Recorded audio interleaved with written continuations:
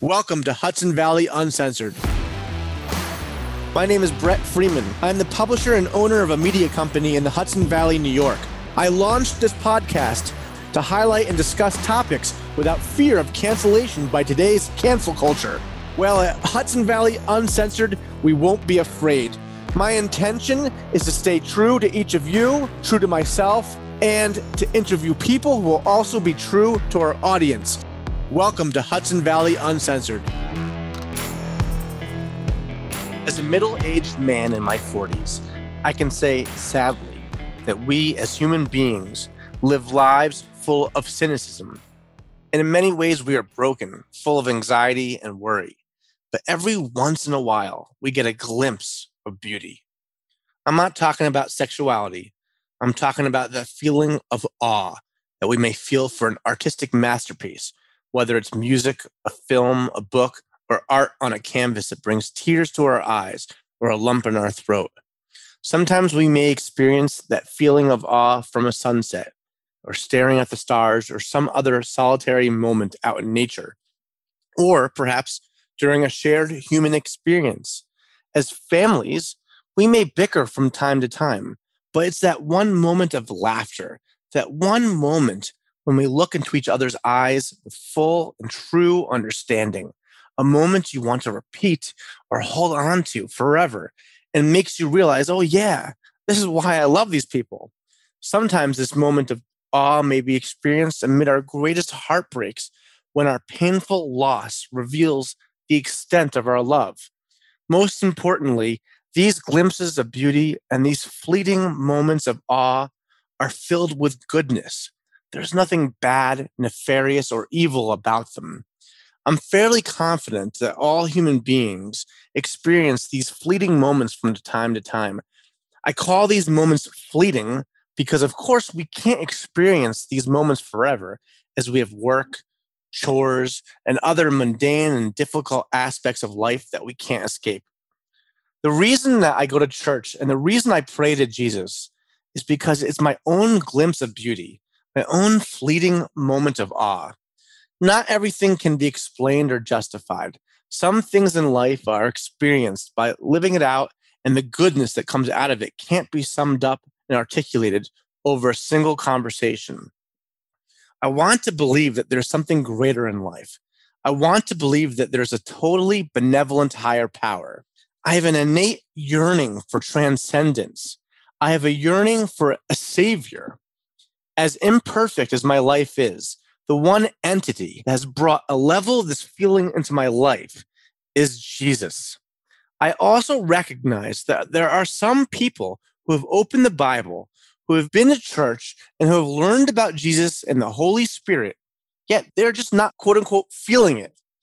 Fellow Christians have told me that once the Holy Spirit enters you, it doesn't leave, whether or not you, quote unquote, feel it.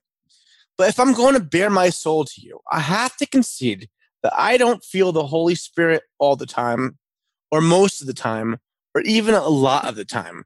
Rather, on occasion, I get moments of clarity where it all just makes sense.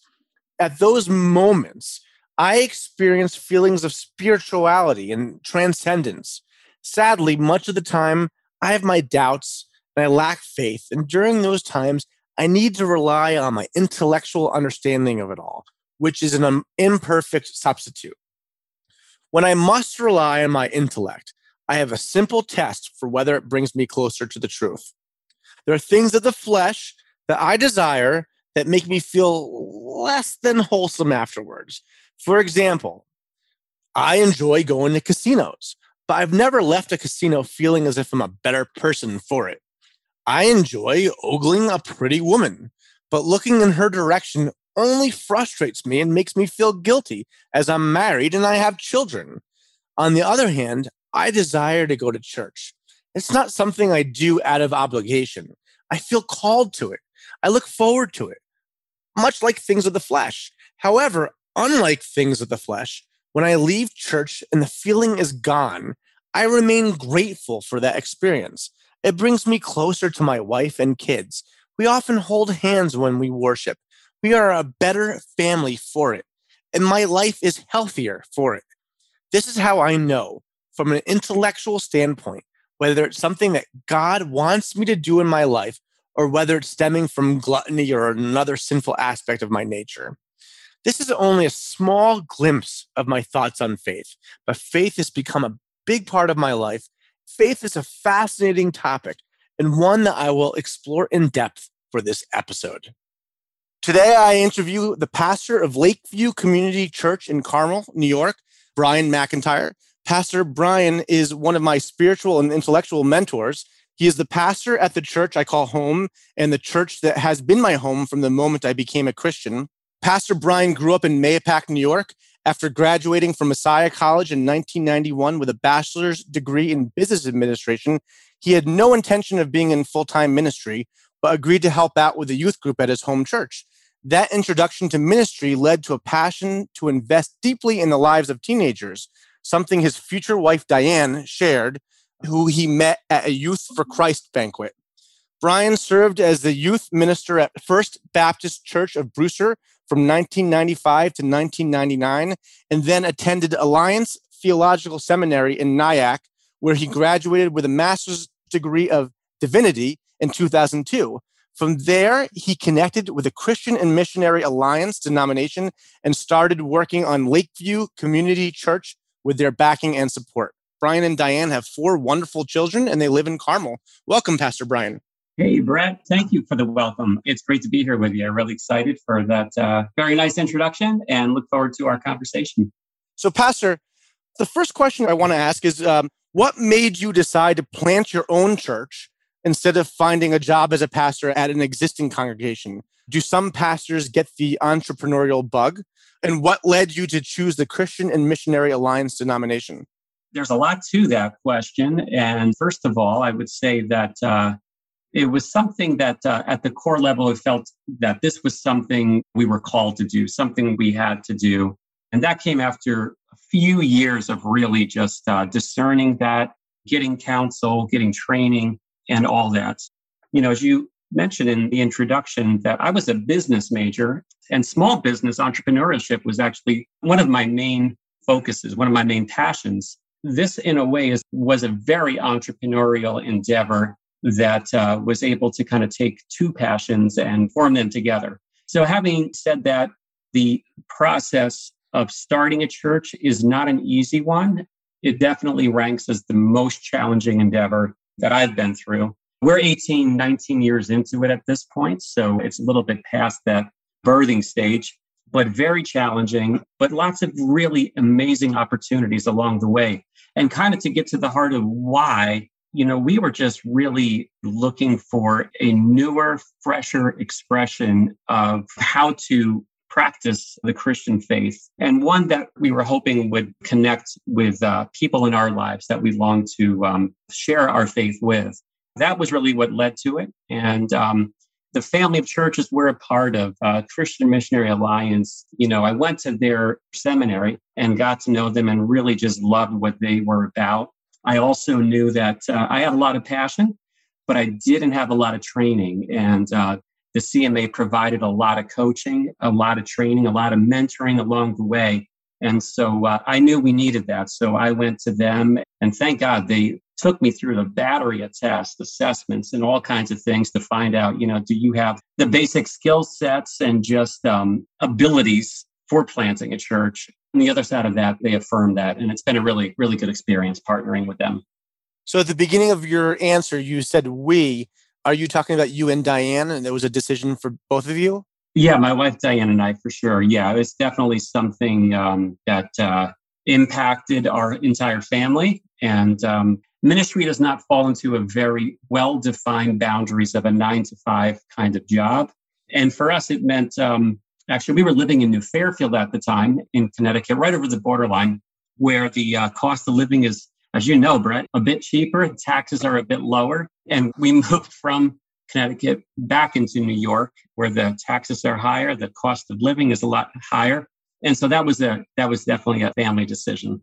And that was connected to starting the church? Exactly. Okay. That was the impetus for the move. And in terms of C&MA, Christian and Missionary Alliance, how does that differentiate itself from different Christian denominations? the distinctiveness of the Christian Missionary Alliance, which we actually don't put a lot of emphasis on. They are sort of a behind the scenes family that gives a lot of support to me as a pastor and undergirds our passions for ministry. We connect with them and other like-minded churches around the country and around the world. We have a district, it's called the Metropolitan District. It's about 130 churches, I think, that are in the New York area up to Putnam County. We're actually about as far north as you can get, and it goes all the way through New York City down to the end of New Jersey.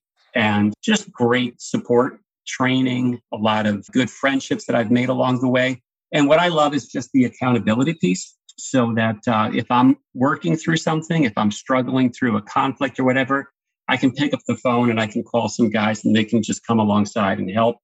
And as well as if the day ever comes where I go out of bounds in whatever way, those guys are going to be around and they'll jump in. So it's a safeguard in that way. Overall, though, they're kind of what you would call a big tent Protestant denomination, I guess you would say. And so they major on the majors and they minor on the minors.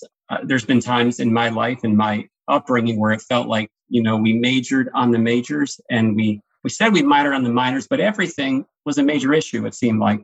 And so that was a little bit exhausting and a little bit confusing to me in my faith development. So when I connected with the CMA, that was something that was like a breath of fresh air. Can you explain what do you mean by majoring in the majors? A lot of it is like theological distinctives, doctrinal distinctives. We are this way, but not that way. To bring the conversation back, if you were to go back a couple of generations ago, where the United States, by and large, was what you would call a churched culture, which meant that basically the majority of people went to either a church or a synagogue or, wherever. They were very religiously involved. As a matter of fact, the church where I grew up, we had there was a bell, and there was a day when they would ring the bell and the town would shut down in the middle of the day and people would just make their way to church. It was the call. And so in that day, the way that churches differentiated themselves oftentimes with theological distinctives. And so the idea would be that if you believe in infant baptism, we believe in baptism only after a profession of faith. You believe in this expression of this being done this way, cutting kind of very fine hairs of differentiation. And you see that a lot of times within, the difference between, say a Methodist church and a Presbyterian church or a Lutheran church or a Baptist church. And what was really nice about, just for a second, to get into the history of the CMA, I think it's one of the only denominations that is sort of the reverse. It actually started with people from all different denominations coming together just for two reasons: to seek God in a deeper work of the Holy Spirit in their lives, as well as to fulfill the what's called the Great Commission of taking the gospel message to the ends of the earth. And so it was only several generations after that started that the people who were kind of running things basically said, hey, like it or not, we are a denomination. Let's just put the right label on it so we can make it official. Didn't it focus at the beginning, tell me if I'm wrong in terms of the history of it, but wasn't there some sort of focus on making sure that it was integrated in terms of, racially integrated? The story for how it all started, I guess, would be the founder, his name is A.B. Simpson, and he was the minister at a prestigious Presbyterian church in New York City. I cannot remember the name of the church, but I believe it's still there. This was back in the day when the newspaper would actually print on Monday the Sunday sermon of the churches. He had a very posh position there, and there were Italian immigrants at the time who wanted to come to church. And as I understand it, there were sections of the church that different people actually used to buy their seat. So they would purchase a pew and it was kind of reserved for them alone. And there were some Italian immigrants who wanted to come in, but the people wouldn't give up their seats. And so A.B. Simpson put out some chairs in the back of the building for them to come in and to be welcome at the church. And they said, we don't want those people in here. That was probably the impetus. I don't recall the specifics of the story, but that was what motivated him to leave there and said, we want to start a church, and a movement that would welcome people, not keep them out. So tell us about the evolution of Lakeview Community Church. I believe it started in a living room and evolved into a point today where the congregation owns 2 large church buildings. So tell us about this journey. Also, as a new Christian myself, I've always found it remarkable how each step of the way has involved prayer and a bit of faith. If you could describe that to our audience, that would be great. We started out in our living room, actually in New Fairfield before we moved back here to Carmel.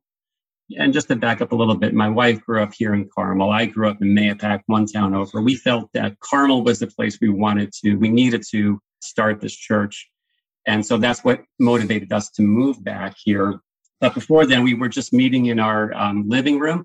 We had a lot of heart, a lot of passion, but we had no idea how we were going to actually get people, and what the process was going to look like, how we were going to build this. So we went through several stages of development, I guess you would say, from meeting in a living room to using an annex room at the local Baptist church. We met in the VFW hall here in town for, probably a couple of years. And we would come in Sunday mornings and you could still smell the beer bottles from the night before. And then we started at Carmel High School in Casey Hall, and that became our home base in terms of a Sunday morning meeting place for several years, probably 16, 17 years, which worked out really well.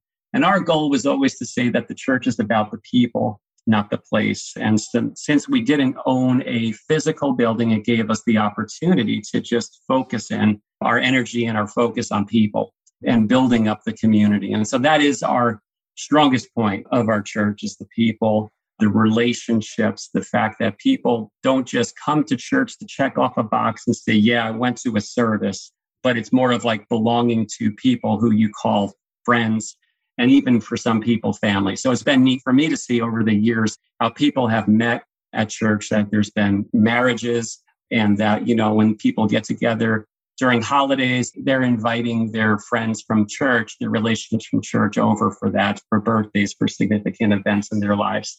And so that's always been our kind of the drum that we've beat. At one point, there was a movie theater too, correct? Oh, yeah. We had a little bit of time at the Carmel Movie Theater. Yeah, that was unexpected. The high school had to close down for the summer. We had 2 weeks notice. And so we scrambled to find a place to meet. And we survived in the movie theater for a few months, the sticky floors and the smell of popcorn. So it was always an adventure, and very risky. There were very many seasons where we weren't sure how long this was going to last. Statistics show that church plants, which is what the name for what we were doing, planting a church, that 9 out of 10 of them failed. So there were several seasons where we had okay, we've got about 2 months of a runway, but if things don't change, then we're not quite sure we can keep on doing this. But that's just part of the journey and part of kind of the risk taking involved. And it's just been great to see, what's happened since then. So now you have an old, I think, Baptist church in Kent as one of the buildings, and you have the old Dills building in Carmel. That's sort of the site for the future congregation. Yeah. So back when we first started meeting in Carmel High School, and we had a pretty good response, a good turnout, and people started asking, hey, where are we going to meet long-term? Are we going to get our own place? And I just figured, let me just make some phone calls, knock on some doors. And it was at that time when, for those of your listeners who are, long time around the Putnam County area, Dill's Best was a small chain of lumber yards and small, kind of hardware type of place. And they were just going out of business. Home Depot had opened up a couple of years before, and they were closing up shop. And I saw the for sale sign out there on his property. And I thought, what a great location. And I knew the Dill family to be very community oriented. So I figured I'm going to call this Mr. Dill guy, who I had never met before, introduce myself and see if there's anything we can figure out here. So I did that, and, I introduced myself, and, I said, hey, I see you have a place for sale, and we're looking for a place. Is there anything we could figure out? And I believe his response was, it's on the market for $2.5 million. So if you have that, then I'd love to talk. And I said, well, thank you very much. I appreciate your time, and I'll talk to you later.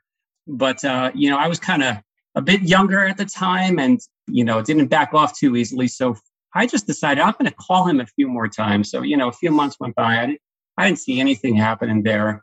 So I called him back once. I called him back a couple times after that, maybe up to maybe 9 months after that. And, at that time, his focus was on selling his property. So we just left it. and forgot about it and just continued to work out of the high school and focus on building our community, and never really thought about it much after that. So fast track about 7 years later, out of the blue, one afternoon, I think it was in November, if I recall, got a phone call from Mr. Dillon.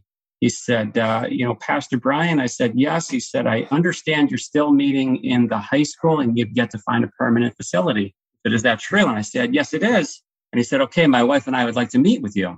And I said, okay, I don't know what this is about, but my wife, Diane, and I sat down with them at a diner, and he basically said, well, listen, we've done well for ourselves. We don't need the money, but we would like to get this real estate property off of our portfolio, basically to not leave a mess for, his children, if it were to go on too long and kind of just thinking about his own family. And so we said, to make a long story short, are you still interested in our facility? And we said, yeah, I think so. But what does that mean? And so we came to find out. It took a while, but they actually donated the facility, and there's about an 8-acre parcel of property connected to it. So that was a total surprise, not something we ever would have planned, or expected. And so that was actually probably, I think we're going on like 7 years that we've owned that facility. At that time, we didn't want to then change the messaging, the drum that we had beat up to that time at our church, which is that it's about the people, not the place. And then say, okay, guys, just kidding. Now it's about the place, and we need to raise all this money to get in here. So we took our time with that. And, it's been a while. We are right about done now, actually. Probably the next couple of weeks we'll finally be finished. We're really excited to see how that allows us to just expand and provide things not only for our church, but for the community around us. And meanwhile, the congregation also got gifted a second building. So that's where the congregation has been meeting now for I guess, a few years. Yeah. Yeah. Again, one of these things that never would have expected. I was introduced to a pastor it was called the Second Kent Baptist Church. And their congregation had diminished to the point where, they were looking to close their doors. And the pastor said, look, our property's not for sale. Our only interest is that this place continues to be a house of worship, Christian house of worship. He says, would you guys take this church building? And honestly, Brett, I think you probably know the story at the time. My first inclination was no, because maintaining 2 buildings is a lot of work. And we were in the middle of, kind of trying to figure things out for our own facility. What we did is our elder board, our leadership board, we just, took about a week and we fasted and prayed and really wrestled through that decision. We came out of it, saying, okay, we're going to take this gift, but we weren't sure whether we were actually wanting to move into a very traditional building with pews and off the beaten trail a bit. At the same time, though, Brett, you were part of the church at the time. We were running out of space at the high school. We had grown to the point where it was difficult for us to fit people in at Casey Hall. And so, by default, because of that, we did end up having to use the place. And we did about 2 weeks worth of renovations there. We took out the pews. We replaced them with chairs. We painted it a more modern color, gave it a little bit of update. And it's actually been working out surprisingly well. It's been a real blessing. Now, I know that taking out the pews was really one of the biggest requirements that you had moving into that. So explain a little bit why you were adamant about getting rid of the pews.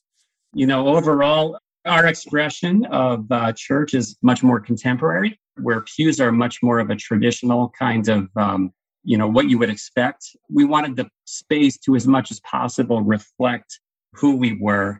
We're much more casual. And so, that little bit of change made a pretty significant difference in the experience people had when they just walked into the building and walked into the worship space.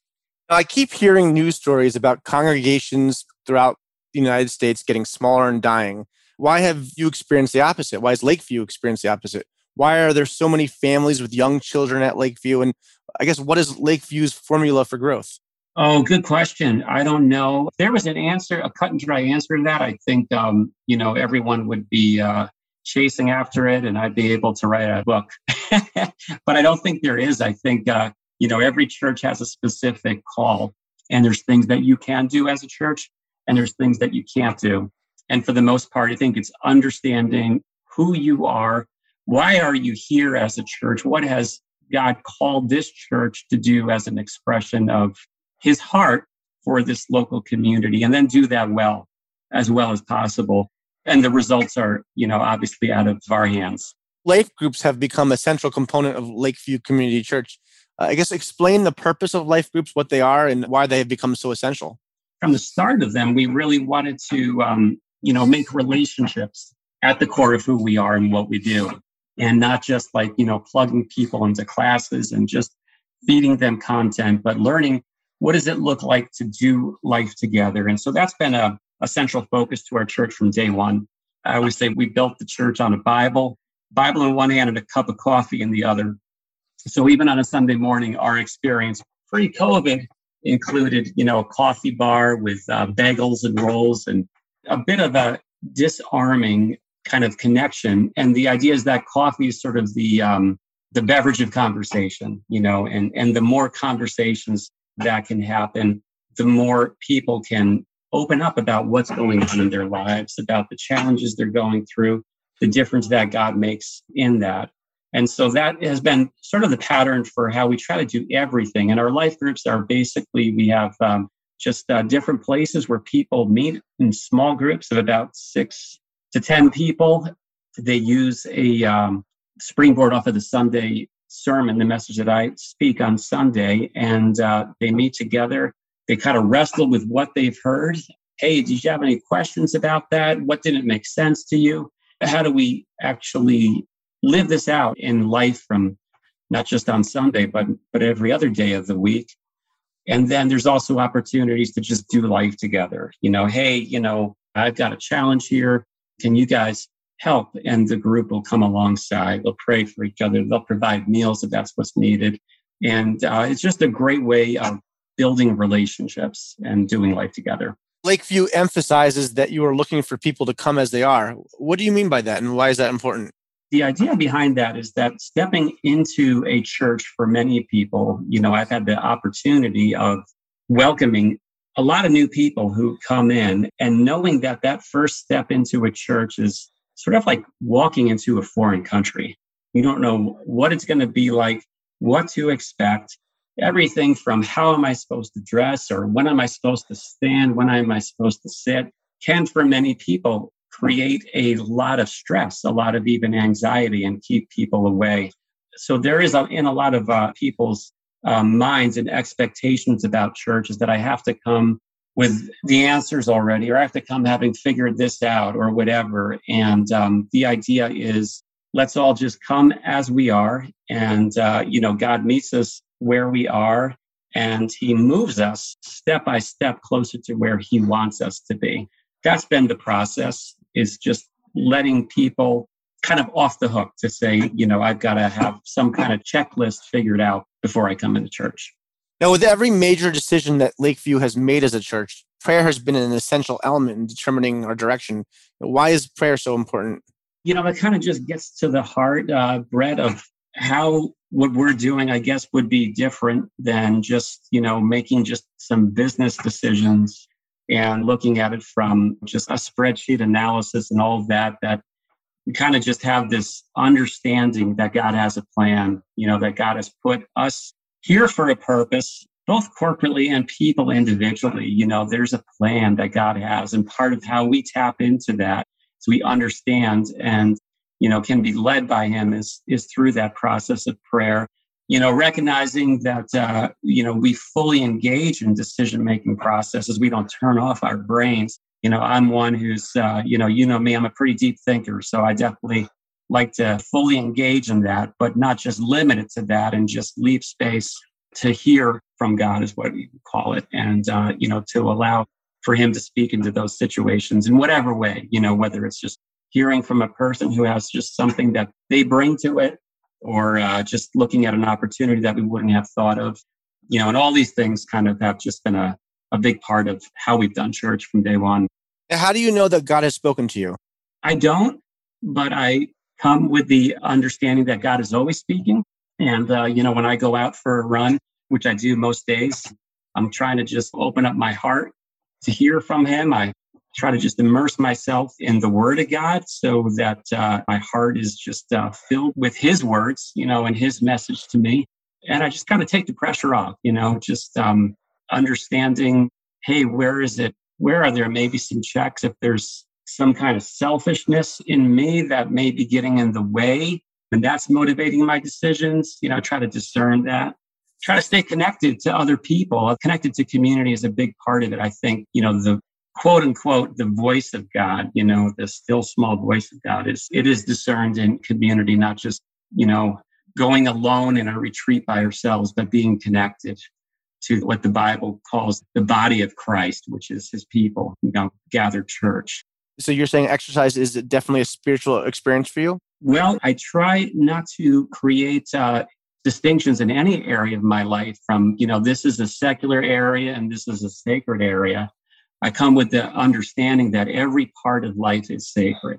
And so that applies to going to the grocery store and checking out groceries, cooking a meal for my family. The few times when I do, because most of the time my wife does that. But all of life is, kind of lived under that understanding that this is all God's world. For me, exercise is a great way for me to process, for me to pray. I do a lot of thinking and, wrestle through decisions that I have to make. And now, you've emphasized your own imperfections and shortcomings as a person during your sermons. Why is that important for a pastor in particular to do that? One of the things that I've heard about myself is that the person who is speaking up on the pulpit on Sundays there's not a lot of difference, between what you see on Sunday and what you see on Monday. I don't do a good job of being anyone except for Brian, you know what I mean? And I am the way I am, but Brett, even on a deeper level than that kind of gets to the heart of what the gospel is all about. The core message of the Christian faith is a message of grace. It's not about how good we are and how much we do. In fact, it's the exact opposite. It's about how good God is and everything He's done, specifically through sending His Son, Jesus, for us. And so that frees us to be real, to not have to kind of present myself as I'm the guy who's got this all figured out and put on some kind of guise like that, because I'm still a person in process, just like every one of us. What's fascinating to me is that it's oftentimes in those moments where I can kind of open up a little bit of those areas in my life, that those are areas where I get a lot of feedback afterwards and say, thank you. I thought I was the only one. And the fact that even my pastor is wrestling through this gives me hope. And so authenticity is an important part of, my core value system in terms of how ministry works. So is that what God was telling us when He said, I am who I am also? Wow, that's a deep question. That one might take some time to process and think through. But I found it interesting that, you had said, I am who I am. And actually, I've been watching the series, The Chosen. And at one point, one of the apostles sort of is talking to Jesus, kind of asking him and sort of asking, are you alluding to the fact that you're... And Jesus didn't let him finish the questions. Jesus said, I am who I am. Oh, wow. And yeah. And so, I just think there's something kind of profound in me. I think maybe God just wants some authenticity for all of us, perhaps. Yeah, that's a good insight. You recently pleaded with members of the congregation to come back to church. Why is that important? And what has been the biggest challenge as a church during COVID? And the second part of this question, because I think it's related, is that you've been, I don't know if critical is the right word, but you're not in love with TV pastors. So why is that? Why is it so important to be physically present with one another and not just watch church on TV? All right. So there's two parts of that question. Let me answer the first part first. And that was definitely probably got me in a little bit of trouble, and probably rightly so. And so I think if I can remember how that went is not so much that I want people to come back, but as soon as they are ready to come back, to do so. And so the intention was that, hey, if you've got reasons why you're not back and you're watching the streaming service live, then that's great. We're happy to have the opportunity through technology to provide that. And isn't that great for the time being?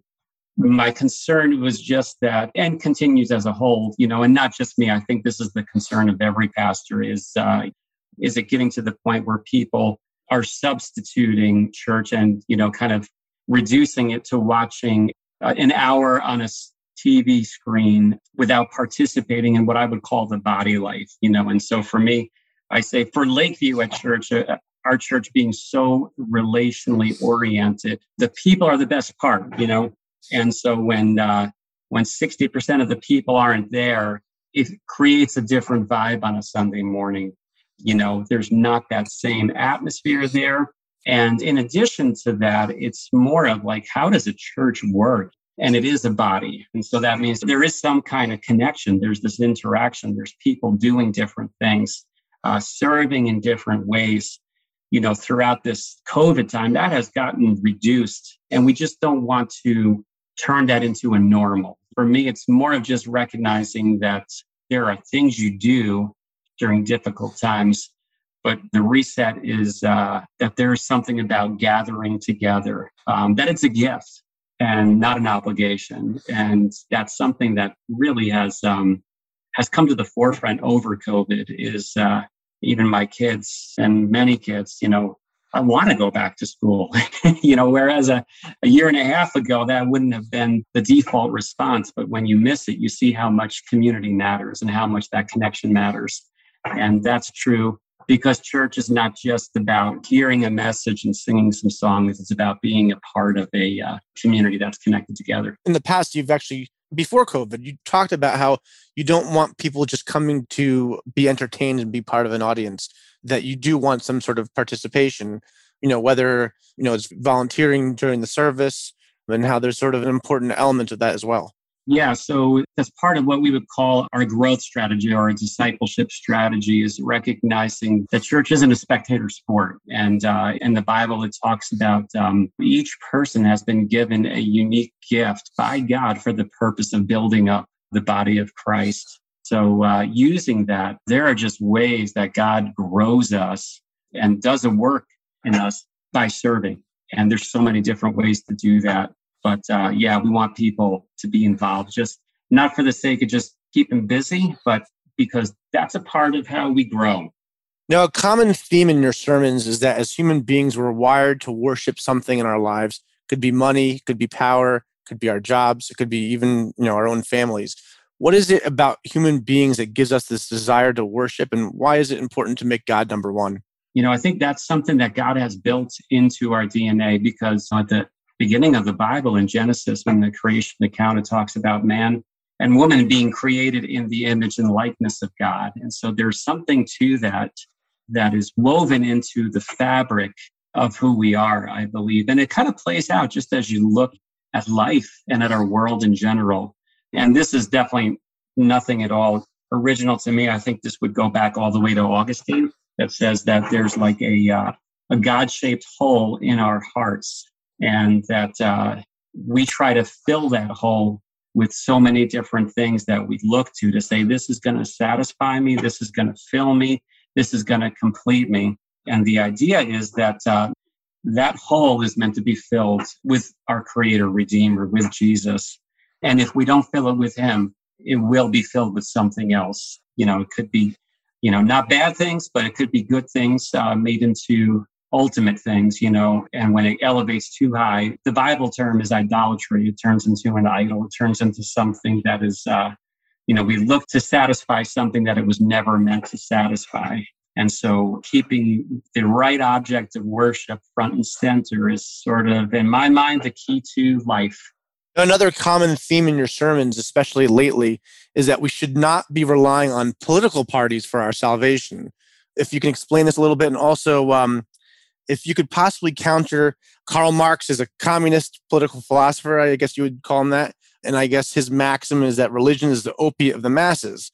While I'm not a political philosopher, I think he was trying to say that relying on God and relying on the afterlife causes us to ignore issues of justice during the here and now on earth. In addition, I've heard it argued recently that our mission as Christians should be social justice.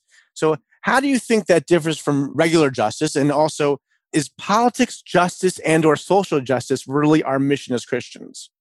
I know there's a lot in that question. So yeah, there's a lot in there, Brett. Thank you. Plenty for me to step into as well, I'm sure. And so, yeah, this is a challenging one. And particularly in the day and age we're living in, where there is a lot of polarity. Obviously, I don't have to tell you that, a lot of political polarity where there are opinions and convictions and they're strongly held. There are forces at work, I think, to push people into these polarities as well. And I think it's the opportunity and the obligation, people of faith, and particularly, part of what having Christ as a part of your life does is that it gives you a bigger picture of not viewing this world just by the limits of what's going on now, but seeing what's happening in light of eternity. And so I think in a way that allows us to kind of not get sucked in. Now, I am all for politics. I think there's an incredible, we have the privilege here in America of being a part of our political system. In most countries around the world, not most, but many countries around the world, that would be a incredible privilege they can only dream of. And we do have the opportunity to participate in that. And, I do, and I commend that. And I guess the question can become, where does our hope lie? And if our hope lies ultimately in electing the right administration or getting the right people in positions of power, then there's something missing there. There's something that's missing there. And so I think it requires just a great deal of discernment. I probably have figured out how to do it wrong more than I have figured out how to do it right. But it's a very easy thing to, I think, get off track with. And so, so I try to do whatever I can for our church to not be a part of that and get sucked into that polarization. And so we do have, as a part of our community, people of various political persuasions. And that's important to me. And I have had to work hard to try my best to keep that balance, because the idea is that if having Jesus in your life is not able to take people who have him in common and not unite them because of politics, then something's off. And so that's challenging to do. And yet it's been fun to kind of work through that. Absolutely. I believe it was famed Pastor Rick Warren who said that if we are looking for a perfect church, none of us would qualify. Why is that an important concept? There is just the reality of what expectations do people bring in when they're looking at a church, and it's a very easy thing to look at and just say, man, this is wrong and that's wrong, and point out all the flaws. And they're there. I love our church. I love the community. I think it's an incredible place, and I feel privileged to be pastor at this place. But the reality is that the time comes, and, particularly, like I said, being a relationally focused church, that means we're kind of trying to, get to a somewhat deeper level with each other. And that means at some point, there's going to be a person who is probably going to offend you, say something that you don't like, or, whether it's on purpose or not, that's kind of where the rubber meets the road, so to speak. What do you do then? How do we take out those tools of faith and practice forgiveness and, ask for forgiveness and offer that and come back together? So it can get messy at times. It definitely does at times, but it's a beautiful thing, because on the other side of that, there's typically, a deeper level of connection and relationship. So I have one more kind of long form question to ask you. Then I have a series of real short questions, short answers I want to find out. So I guess over the past couple of months, you've been preaching about the book of Revelation. Why is that an essential book of the Bible, and what led you to focus on it as a sermon series? Oh, man, you're getting right into this here. Thank you. Thank you, Brett. I appreciate that. Well, yeah, it's one of those, it's actually one of those books that I kind of never actually thought I would actually preach through. And it's been so much fun. I've had a great time with it. It's something I've had to wrestle with, and I think it's highly relevant. So I will say that there are a few different ways of looking at the book of Revelation. My focus has been on what did this book mean to the people who were reading it first in first century Asia Minor?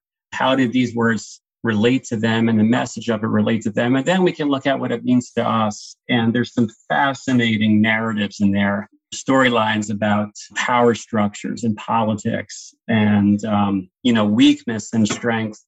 I think there's some gold there. It does take some mining. We are up to, I think this coming Sunday, we'll be up to Revelation chapters 13 and 14. I think it's been a good ride. I was a little bit going into it with fear and trepidation because if you're familiar at all with the book, there is some wild scenes in it and things that almost seem like crazy. It's written in a very unique style, falls into the apocalyptic literature genre. That can be a very scary thing to work through. So thank God our church, I don't know, Brett, you can tell me, but they've been good going along for this ride. And I think, wrestling through it and seeing what the message is. Absolutely. No, I have a series of much easier questions now. What is your favorite translation of the Bible? The ESV is the one that I turn to the most. English Standard Version. I also, for just reading, I like the New Living Translation, the NIV. I'll read the Greek, I'll read the Hebrew, I'll read 3 or 4 translations, depending on if I'm studying or if I'm just looking at something just for devotional purposes. Sometimes I love to just read the Message Bible, which is a paraphrase, not a Bible, but I try to use a bunch of different versions. Now, do you read Greek and Hebrew? I can read it, yes. Okay. I studied it, and I'm not fluent in it, but I can read it and work through it. Now, who is your favorite Christian author? Probably would say Eugene Peterson. Who is your favorite secular author? I'm having a hard time remembering his name, but he writes a lot of books. Tom Clancy? Grisham? I like Tom Clancy, but I can't say him. Okay. I like Grisham, but I can't say him. It's not who I'm thinking of. I'm thinking of the guy who wrote, I've got the book right upstairs. I have to go get it. We'll pass that. What is your favorite worship song? What is that song? Strength will rise when you wait upon the Lord. The wait upon the Lord. Okay. Yeah. I think we need Adam's. Everlasting God, my wife. Okay. Yep. What is your favorite non-worship song? Oh, man, I've got a lot of them. My favorite non-worship song, obscure song by the rock group Yes. I went through a phase where I was really into classical rock, and there's like a 10-minute epic called And You and I not from the Fragile album, but from Close to the Edge by Yes, back from the 70s. Oh, the 70s, not the 80s. 70s. Wow. Okay. That's interesting. I know the 80s is your favorite decade to preach about. So what is your favorite Christian movie? I would have to say Chariots of Fire. What is your favorite secular movie? Lord of the Rings, any of them. Right. Or actually, let me adjust that. No, Breaking Away. This is the last question I'm going to ask. So this is more of a long form question. Where's God leading you and leading Lakeview Community Church in the next decade and beyond? We will this summer be moving into a new facility, starting a new chapter, and really intentionally trying to just be Lakeview Community Church, and part of this is coming back together and reaching out to our community, being present and doing whatever we can to be a positive presence in this community. So we're just really looking forward to that. Interesting. Very interesting. Well, Pastor Brian, it's been a great conversation. I really appreciated you coming on to the Hudson Valley Uncensored, this new podcast we have. And it's really been just wonderful talking to you and learning a little bit about your role in the community and your role with Lakeview Community Church. Is there anything you'd like to add? Well, I just want to say thank you, Brett. It's been an honor to be a part of this, and thank you for the conversation, and really excited to see how this podcast goes. Great. Thank you very, very much. I appreciate it. Thank you.